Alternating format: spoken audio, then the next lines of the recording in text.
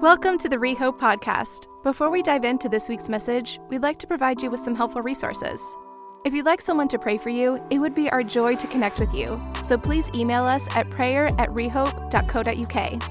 If you'd like to get connected with an online Bible read-through group from wherever you are in the world, you can email brt@rehope.co.uk and be a part of a small group of people reading through the Bible cover to cover each year. Finally, if you would like to support the work and ministry of Rehope financially, you can do so online at rehope.co.uk/giving. We pray you find this message encouraging, enlightening, and helpful. Enjoy. Good morning. Again, if I missed you at the start, it's nice to see you. My name's Laura. I'm the lead pastor here. If you want to hang around at the end, I'll be over here and would love to say hello if we've not met. We are in a mini-series right now, just over the summer, looking at Paul. And we started that last week looking at Acts chapter 19, verse 11, which tells us that God did extraordinary miracles through Paul. And we started to look at what sort of life God flows through to do extraordinary versions of extraordinary things for His glory. Looked at how it wasn't a perfect life, but a surrendered life, one that is in Christ, so covered by Jesus and His perfection, and then remaining in Christ over a lifetime, staying, continuing in Christ, that's the sort of life that then over our lifetime unlocks the extraordinary things of God that He wants to do in you and through you. I am fascinated by Paul as I read through his story in the Bible because he seems extreme, and I might be tempted to think that he's exceptional, but then he turns around and he says, imitate me. Do as I imitate Jesus, imitate me. And if we view last week as almost like an extended Bible read-through share from things that I have been learning about Paul's life based around Acts 19:11, then my next share and the basis of our message today is from 2 Corinthians this time. If you want to follow along, it'll be on the screen. You can also use your own Bible if you have that with you. Paul is writing to the church in Corinth, and he says this: "We do not want you to be uninformed, brothers and sisters, about the troubles we experienced in the province of Asia. We were under great pressure, far beyond our ability to endure, so that we despaired of life itself. Indeed, we felt we had received the sentence of death. But this happened that we might not rely on ourselves, but on God, who raises the dead. He has delivered us from such a deadly peril, and He will deliver us again. On Him we have set our hope that He will continue to deliver us as you help us by your prayers. Then many will give thanks on our behalf for the gracious favor granted us in answer to the prayers of many. He has delivered us from such a deadly peril, and He will deliver us again. On Him we set our hope that He will continue to deliver us." Paul faced many challenges. In fact, he gives something of a catalogue of struggles in chapter 11 of 2 Corinthians. If you're a melancholic, romantic type or an Enneagram type 4, you might be thinking, ooh, catalogue of struggles. That's a good idea for my next book. But we know from that chapter alone that Paul faced prison, flogging. He was exposed to death again and again, his words. 5 times he got 40 lashes minus 1. Any mathematicians among us can work out just how many lashes that was. He was beaten with rods 3 times, pelted with stones once, shipwrecked 3 times, spent 24 hours in the open sea, been in danger from rivers, bandits, his own people, not his own people, in danger in the city, country, at sea, from false believers. He's had to work really hard. He's endured sleepless nights. He's been hungry. He's been thirsty. He's been cold. He's been naked. And then I love this. He says, and besides everything else, I have faced daily my concern for the churches. So when he writes at the start of 2 Corinthians of great pressure, far beyond our ability to endure, so we despaired of life itself, we might not know specifically the details of these pressures that he faced in Asia, but they were clearly significant because Paul must have had a pretty high pain threshold. He really did walk the road of what Jesus said when He said, in this life you will have trouble.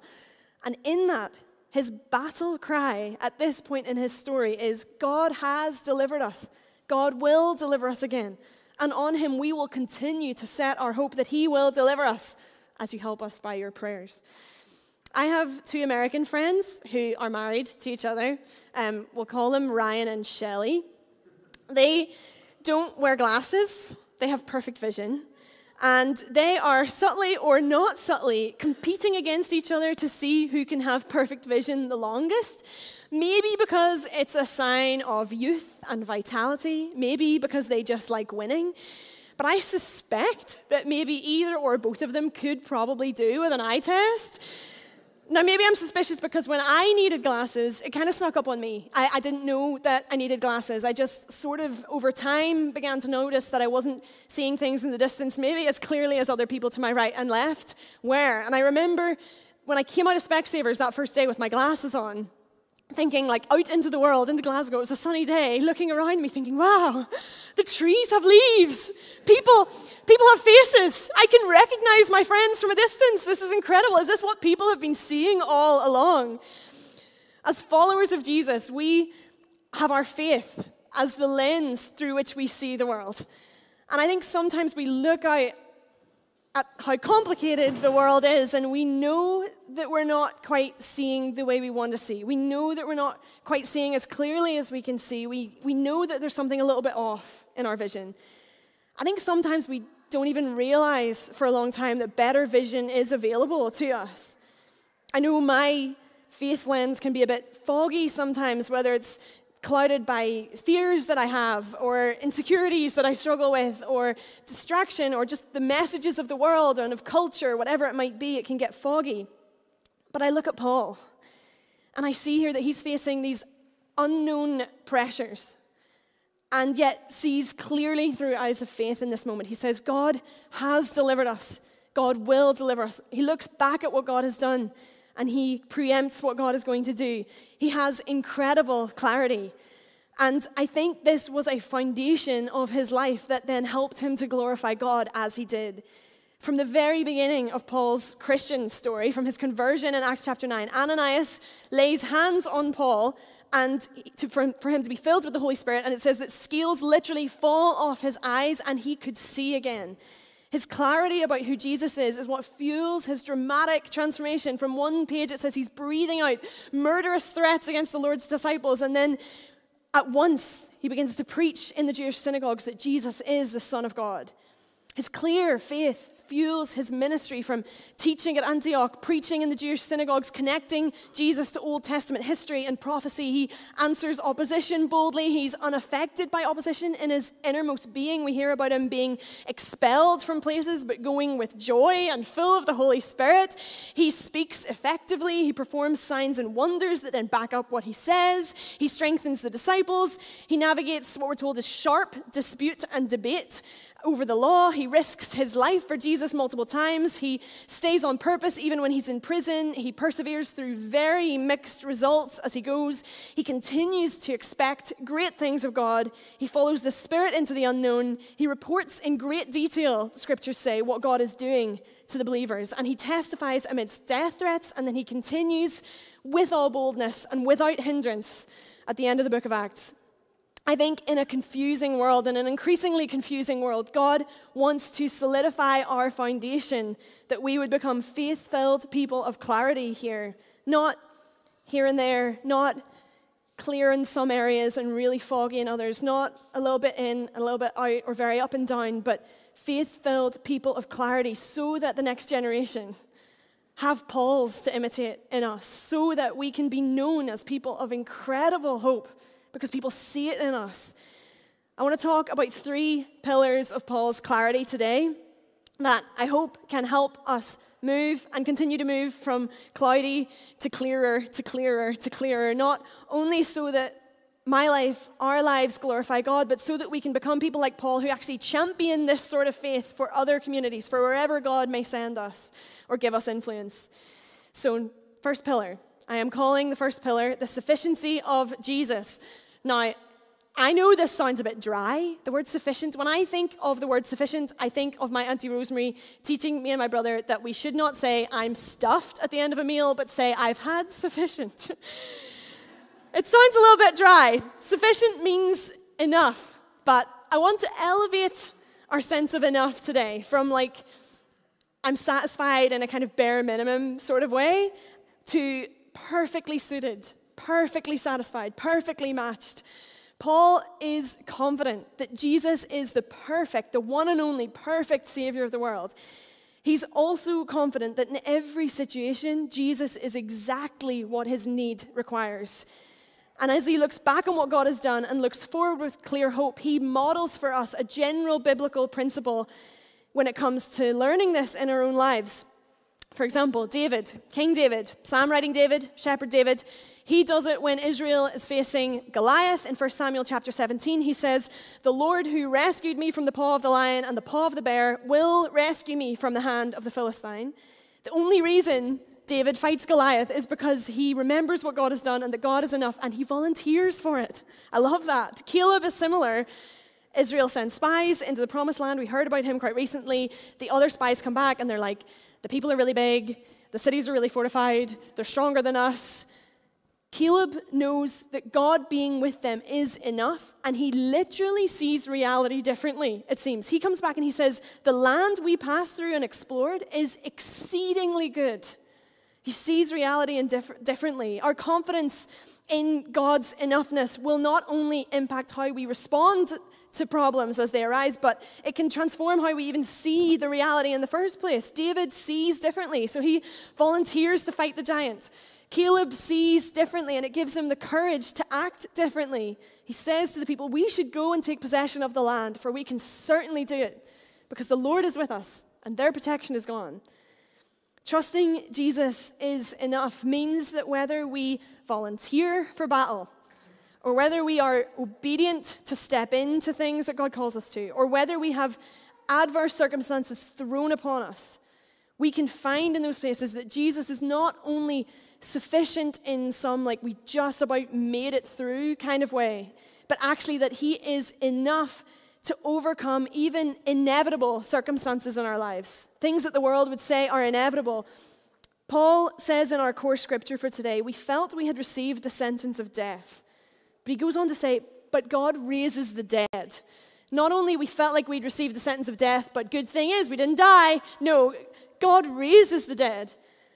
We see that actually with Jesus and his sufficiency and his sort of enoughness, the inevitable is reversible in our lives, where we might face circumstances where despair is natural, but Jesus gives us impossible hope, or bitterness might be completely understandable, but Jesus can heal our hearts, or where people would look in and they'll think, okay, that grief is going to crush them, but actually God can even redeem in the midst of our pain. In the small things, God shows himself faithful, and in the extreme circumstances of our life, our testimony to him, it's amplified, it's louder. And yet with this first pillar of Jesus' sufficiency, if we want to build a firm foundation of that in our lives, I think we need to be careful. I know I need to be careful that I firmly plant all of my trust in who God is, in his character, and not what I do or do not see him doing at any point in my life. To go back to Hudson Taylor, just for a wee moment, missionary to China. I'm still reading his biography. It's great. It's long. It's great. He needed significant financial breakthrough at one point, and he wrote home these words. He said, I cannot conceive how we shall be helped through next month, though I fully expect we shall be. The Lord cannot and will not fail us. He has no clue how, because he can't see any sign how. And in earthly terms, it is impossible. And yet he knows that God cannot fail. So he trusts. And maybe you're like, yeah, I mean, if I was a missionary somewhere and I saw Hunters of Miracles, or I was Paul, and I saw God do extraordinary versions of extraordinary things through my life, then I would probably trust him too. I would probably trust that he was enough too. I think that. But these guys suffered.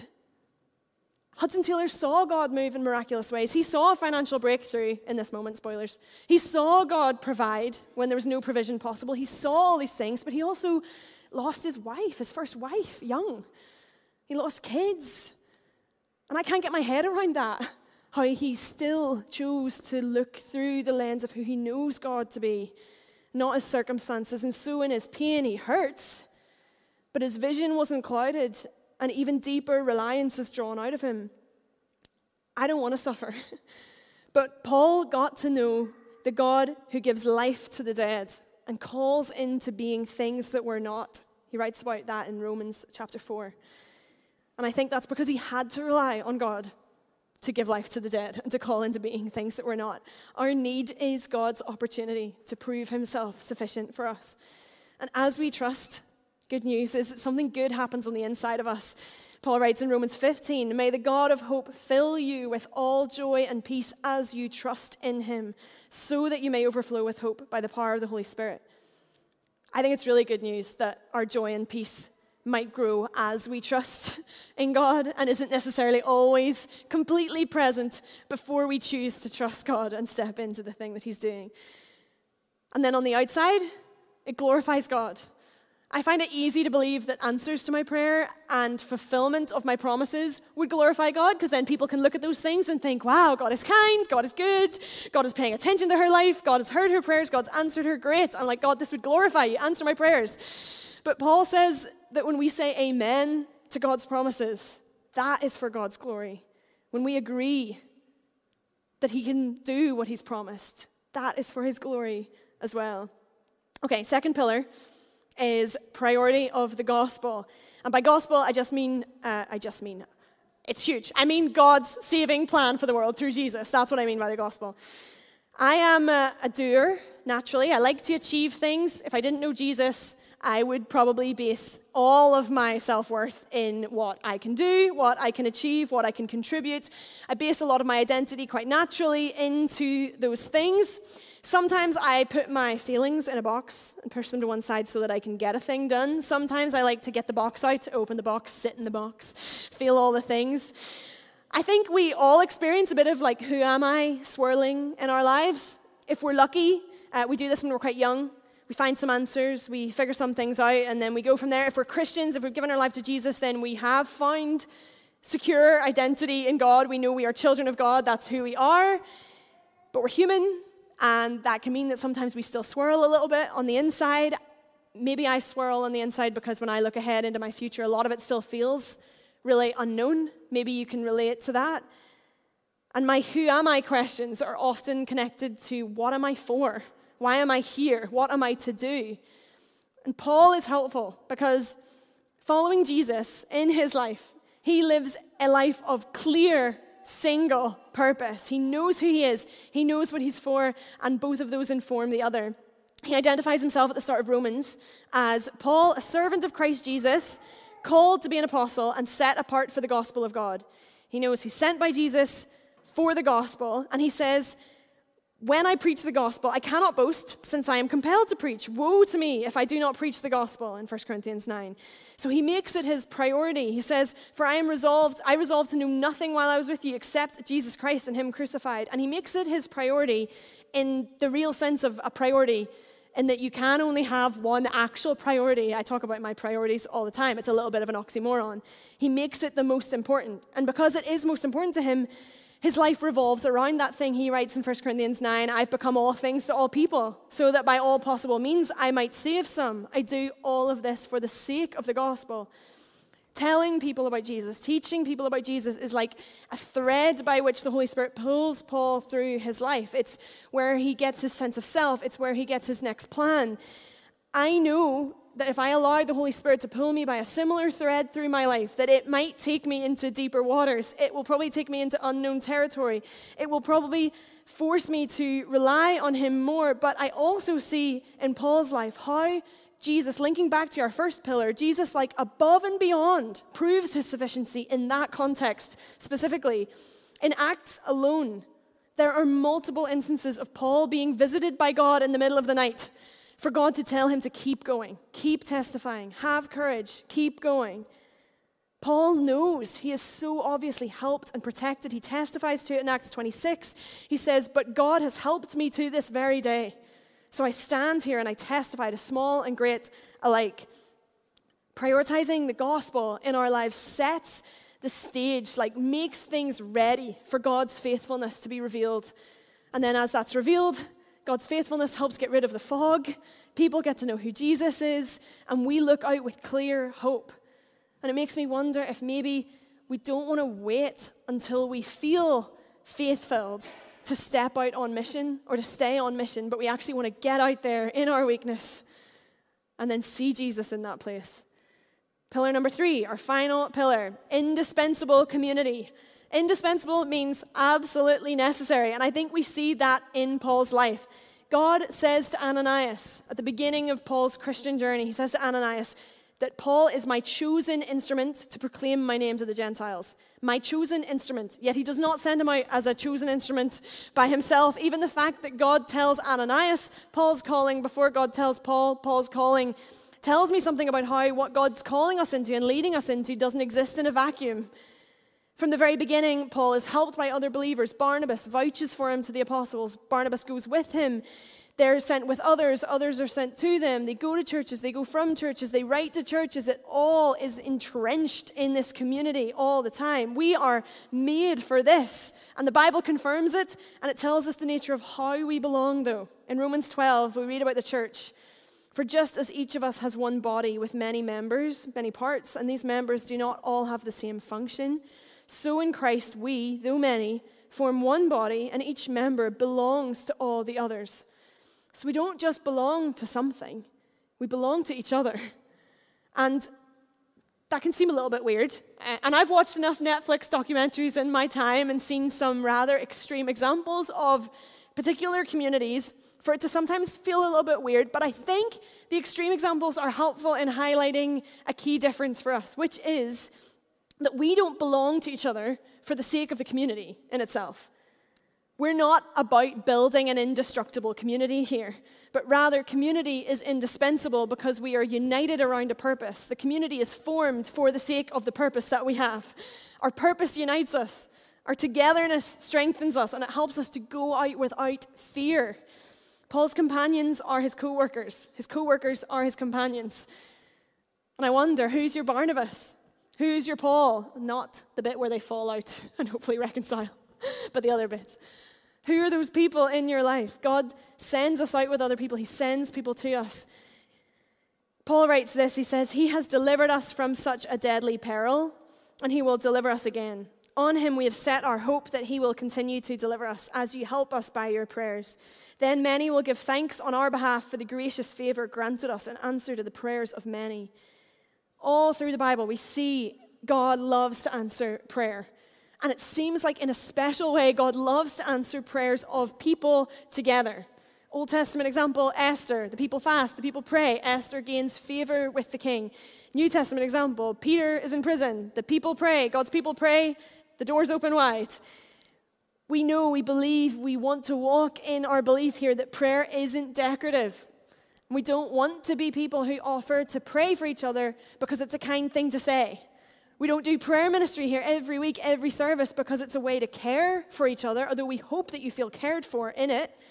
But we pray with you, we pray for you, because we actually believe it will make a difference. We believe that God acts and moves in response to prayers of other people around you, praying for the things that you want to see God do in your life. Paul said to the church in Corinth, you help us by your prayers. Paul wrote in Romans 15, I urge you, brothers and sisters, to join me in my struggle by praying to God for me. We pray for each other because it helps each other.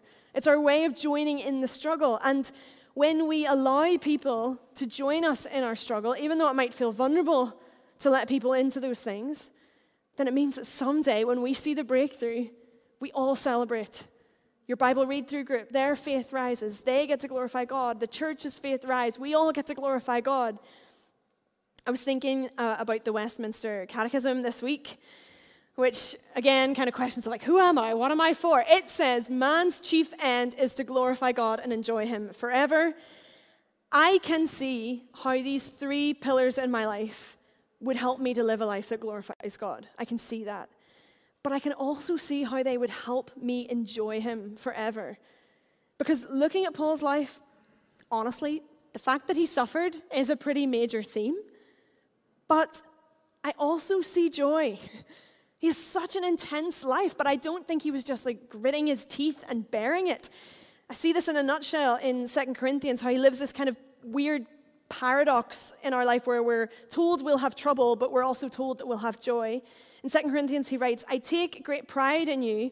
I'm greatly encouraged. In all our troubles, my joy knows no bounds. In all our troubles, my joy knows no bounds. And I don't think he's a liar. In Acts chapter 16, he's in prison with Silas, and it's midnight, and they are praying and singing hymns to God. That tells you something about a person. His letter to the Philippians is full of encouragements to have joy. He says further, my brothers and sisters, rejoice in the Lord. It's no trouble for me to write the same things to you again. It's a safeguard to you. He writes, rejoice in the Lord always. I will say it again, rejoice. To rejoice is to have joy, which is to feel joy and to show that joy. These three pillars, the sufficiency of Jesus, the priority of the gospel, an indispensable community, won't only grow in us a clear and robust faith, but also, I think, an unshakable joy. Joy that comes from knowing Jesus is enough and we always have access to him. Joy that comes from the relief of knowing that we have purpose and that we can follow that joy of belonging, being part of something.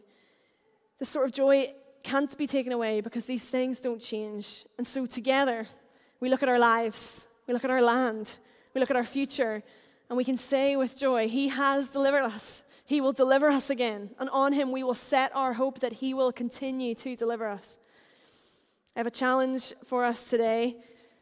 Actually, I have a few challenges disguised as a challenge, but that's always the way, right? Out of the three pillars, is there one in particular that you want to grow in your life?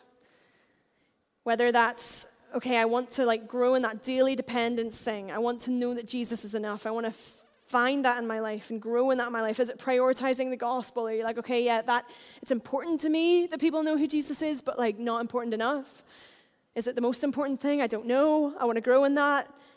Being part of community, that idea of actually belonging to each other. What does that actually look like? Real community in that way.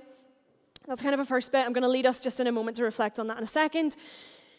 Second thing is to find a way to get on mission with the gospel. No matter how you feel right now, no matter what level your faith is at, or how clear you'd say it is, or how foggy you'd say it is, just get on mission. Find a way to center your life around who Jesus is and the story of that. And then in that context, I think you will find that Jesus is enough because he'll help you, and you will also find that community is indispensable for you as you do that. And then finally, a wee bonus one is to assess your friendships and your closest relationships. Do you know how God's called you together? Do you know what he's called you for, what he's called you to, who he's called into your life, so that you can do mission together, whatever that looks like? Okay, we're going to go into, I just want to pray for us before we move on. And as we do that, if it helps you, can close your eyes. I'm just going to ask the Holy Spirit to highlight some things to you to help you to reflect and process what he's saying. So Holy Spirit, would you speak to us right now? Would you help us? And God, just for us who are listening here in this room right now, would you highlight to us if there's one of these things, one of these pillars in our life that you want to grow, that you want to strengthen? Would you just emphasize that for us right now? If it's your sufficiency, Jesus, that you're enough, would you highlight that for us right now? Just if it's the priority of the gospel, show us that, God. Speak to us. And if it's something to do with how community is indispensable, it's important for us, would you highlight that to us? Speak, Lord, help us.